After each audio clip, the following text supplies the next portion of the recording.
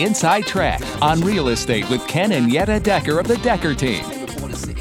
Get the Inside Track. Everything you need to know about buying and selling in the Greater Ottawa area. The Inside Track on Real Estate with the Decker Team. You know what this show's about? This show is about you getting real. It's about me getting real. It's about us getting real. And because we're about real estate, and yet this show, whether you're thinking of selling a home, buying a home, or investing in real estate, doesn't really matter. Even if you're not thinking of any of those, because we're going to talk about the real us. So welcome to another episode of The Inside Track on Real Estate with the Decker Team. And I'm Ken Decker. And I'm Yetta Decker. And what's kind of cool about that is it actually kind of does matter about us being real as it relates to real estate. Because what I have found when I've done work with other professionals in other industries, when they're real about who they are and they're not just doing their job to do their job. Mm-hmm. They're actually really invested in their job, and I can get a sense of who they really are. So when I know somebody has come to their profession because of their own personal experience, it elevates how they care for me. Okay. Isn't that true for you? Yes, because of course you bring to your career, to your job, all of the experiences that your life has had. Yeah.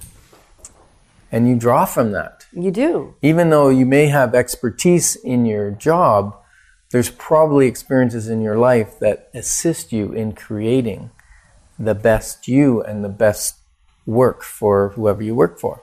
Right. So I think that's interesting and helpful. So I'm saying it slowly for a minute because it's kind of nice to ponder those thoughts. What does it really matter? Whether you know who we are or you don't know who we are, and whether we know who you are or we don't know who you are. Well, I would tell you, when I get to know my clients and who they really are, I can serve them so much better. Yeah, and many times we become who we are or who I am through things that have happened in my life. Many times it's because I bottomed out. What I call bottoming out. There's probably a further bottom, but when you start coming back up, that was your bottom. At that time. And my bottom may not be as low as someone else's bottom. Right. Yep. And I may have to do it more than once because I'm a thorough learner. So what we get to do today, which is kind of fun. So let's start in where we are now before we get all sad in the bottom. Yeah. Yes. Is somebody that gets to help you around real estate decisions, which is a real honor. Mm-hmm. Right? So you're a real estate broker. Yeah, you're right. Mm-hmm. And so are you. Yes. And we're real estate owners. We own both a real estate brokerage, which has multiple agents in it, as well as we're real estate owners in that we own investment properties. Right. All over the city and in Kemptville and Brockville. Yeah. And then we work with buyers and sellers with real estate. Yes. Right? So that day-to-day of helping people make great decisions around real estate. And we're authors, published authors with the Wealth Formula, which is all about helping people move from debt to no consumer debt and building wealth, just like it's described in the Bible. We're not to be borrowers, we're to be lenders. Right. And to have more not to have more month than money, but to have more money than month. Yeah. Right? And then we're also speakers. Right. We've spoken at many conferences. And maybe you have a conference coming up that you need a keynote. We might just fit that if it's the right fit. It's kind of like the right fit home. So now everything has become about, is it the right fit? We've even had the privilege of working with our family. Like that is probably the thing people are in awe of the most. Mm-hmm. They'll say to me, you work with your husband? Of how many years? 36 years we've been married. And then we actually work with our kids too, which is another dynamic that is fascinating on some days and really fascinating on other days. Yeah, so we have an amazing life. Yeah. And it hasn't always been that way. No. Right. So there's a somberness even as we're sharing the highs and the beauty that God's brought into our world and our life because we know what's coming next. Or what was prior. Right. Where we came from. Where we came from. And as Ken said a little earlier in the show, not everybody has to go to a bottom to be able to figure out who they really are and then live from that new space. And yet for many of us, if you're anything like us, you may have had to do that. Other people can just learn the process, understand why they're here, seek wisdom, seek godly counsel, seek God himself, and figure out what they're here for and don't have to hit bottom first. I think you're the minority, and pretty cool though if that's you. So where were we? So, well, let's go back about 27 years ago. And in our life, things were a bit of a mess. We believe there's 5 key areas of your life. Your spiritual life, your relational life, your mental life, your physical life, and your financial life. Right. And then all the other categories. Sometimes you've probably seen the assessment wheel.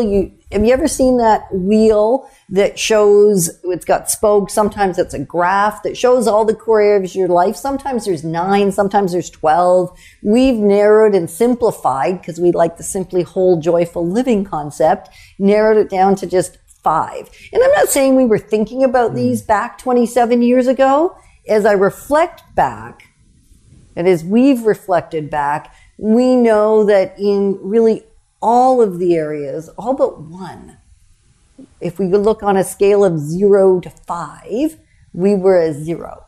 And the one that we weren't a 0, a 1 or a 2. And that was health. That was the least messed up space in our life. And I think a lot of that was that we were 27 years younger. And when you're younger, not everyone, but the majority of people can treat their body a little rougher and it still survives it because we're young and vibrant, right? And as you grow older, it takes a little more loving care, a little more, what's the word? A little more decision making as to what you put in your mouth, how much you eat, how you exercise, because the food just doesn't burn right off the way it used to. Right. Yeah. So that area, physical, we were in pretty good shape. Well, maybe 2 out of 5. Maybe, yeah.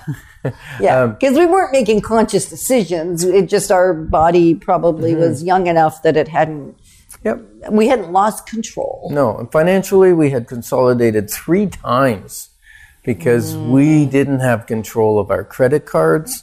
We didn't have control of our spending. We had the attitude, we can always make more money. And we actually started working more and more and more and more until it started to get really tough to pay our bills because there was more month than there was money. And then relationships.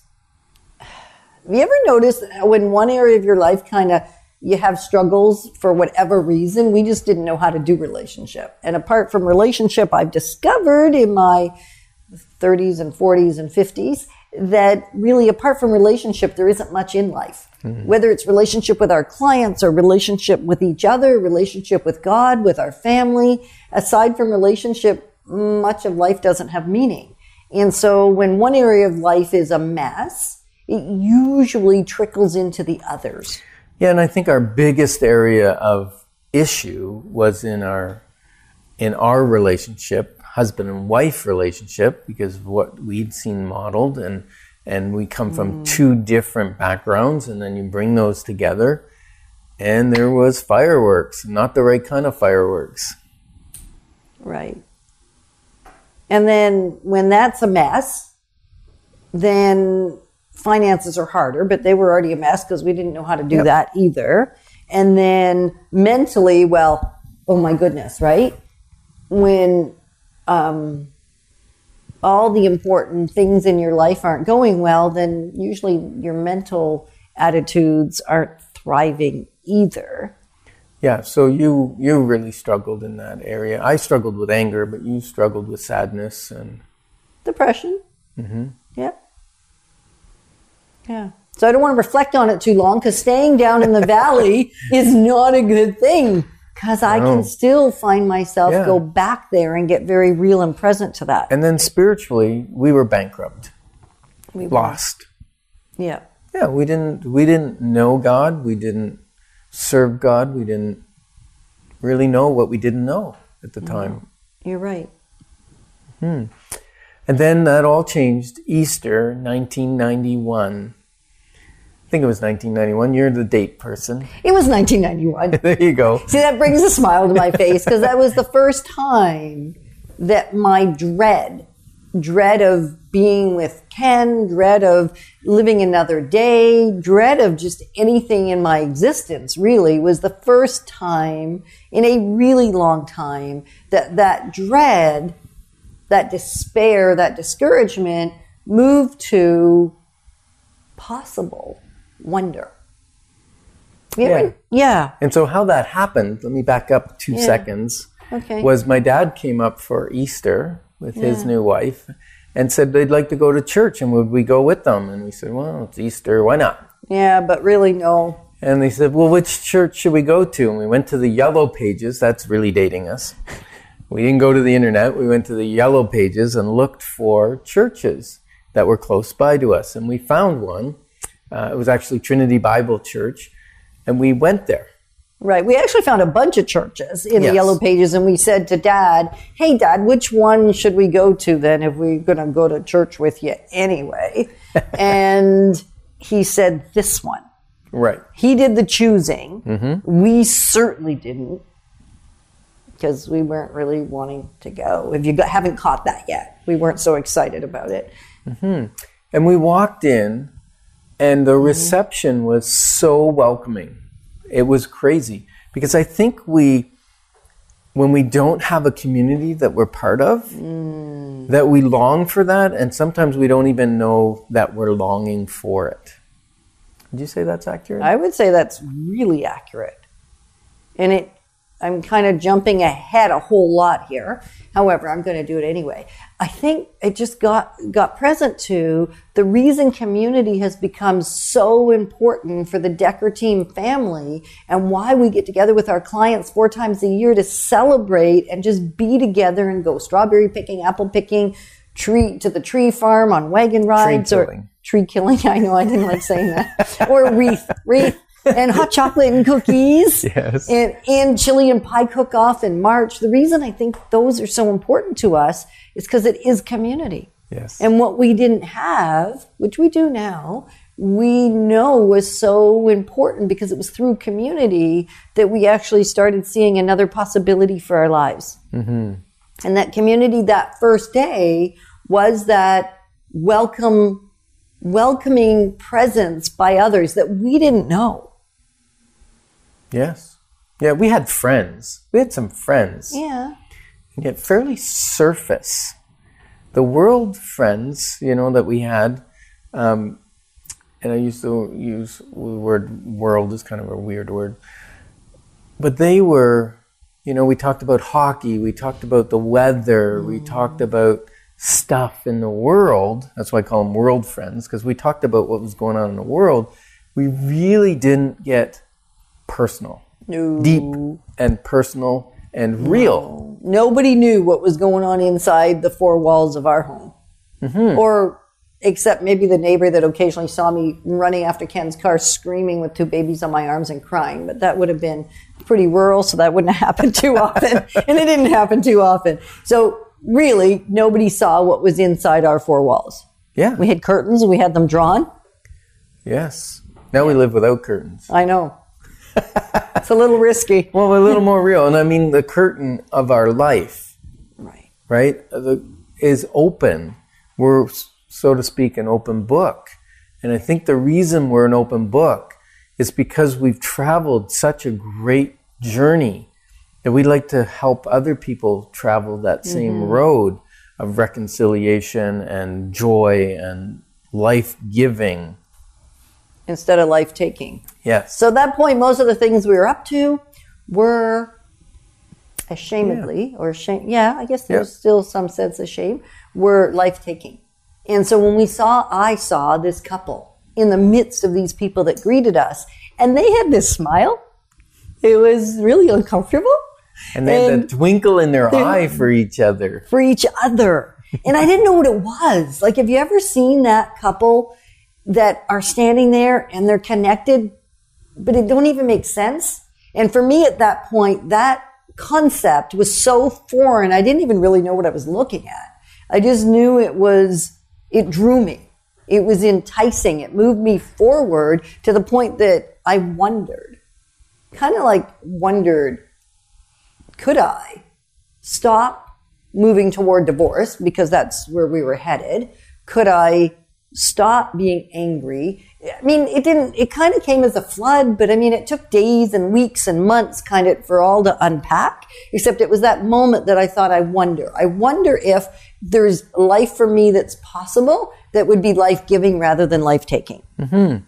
And what we didn't know until quite a bit later was that one of the clients that Yetta sold their house for them, they were in a small group at this church, and they had been praying for our family for months and months. And so that was part of the reason when we walked in, so many faces lit up, because they saw us and had been praying for us, and we didn't know that. And then we got invited to a small group, and the small group was the start of our learning process. Because what we learned was that we were behaving towards each other and towards money and our children, towards our children and all of that, because they were just learned models from observing other people. We hadn't done any work on ourselves, any self-development, only any reading, no growth, really, right? None. Yeah. We've come a long way. Now our favorite thing to do is learn. When you say, Yetta, would you like a book? It's like, yes, something that has growth focus in it. It could be learning about real estate, which is growth oriented. It's still taking in knowledge that then I can help someone else. It could be a book on how to be a better wife. It could be a book on how to forgive faster, easier, quicker. It could be anything as long as I am taking in and it's giving life. Mm-hmm. Has to be life-giving now. Yeah. And so that journey was a process, right? It took probably, we started to see changes in our marriage very quickly. And then we did a financial course and we started to see some changes in our finances. Then we did a communication course. So we started the Fight Fair. It didn't mean we stopped fighting. You got to know that we had one of them today. It still happens. Yes. And now we mostly fight fair. Mm-hmm. And we got rid of the D word, the divorce word, because when we decided, capital D, decided that we were sticking it out for life. That sounds like it was drudgery. Well, it was back then. It was actually. It's not now. Not most days. And yet it was, but the decision that divorce was off the table and we couldn't use that as a hammer, right? You couldn't threaten with it. You couldn't.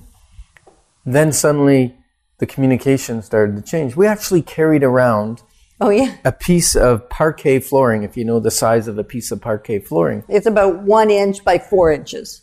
Yes, because we used to talk over top of each other and yell at each other, and now we just interrupt a little bit, but we do that lovingly, and it's kind of like sparring. Yeah, we couldn't do it on purpose. Yeah, because it's our fun. Yes. It's kind of our banter. It's part of what makes us work as a couple. It's kind of the dynamics. Yeah. It's like they play more than one musical note at a time when you're playing, when you're doing an orchestra or music, right? There's more than one note being played at the same time, and that creates the symphony, it creates the dynamicness of the music, and that's what our relationship is like now. It is.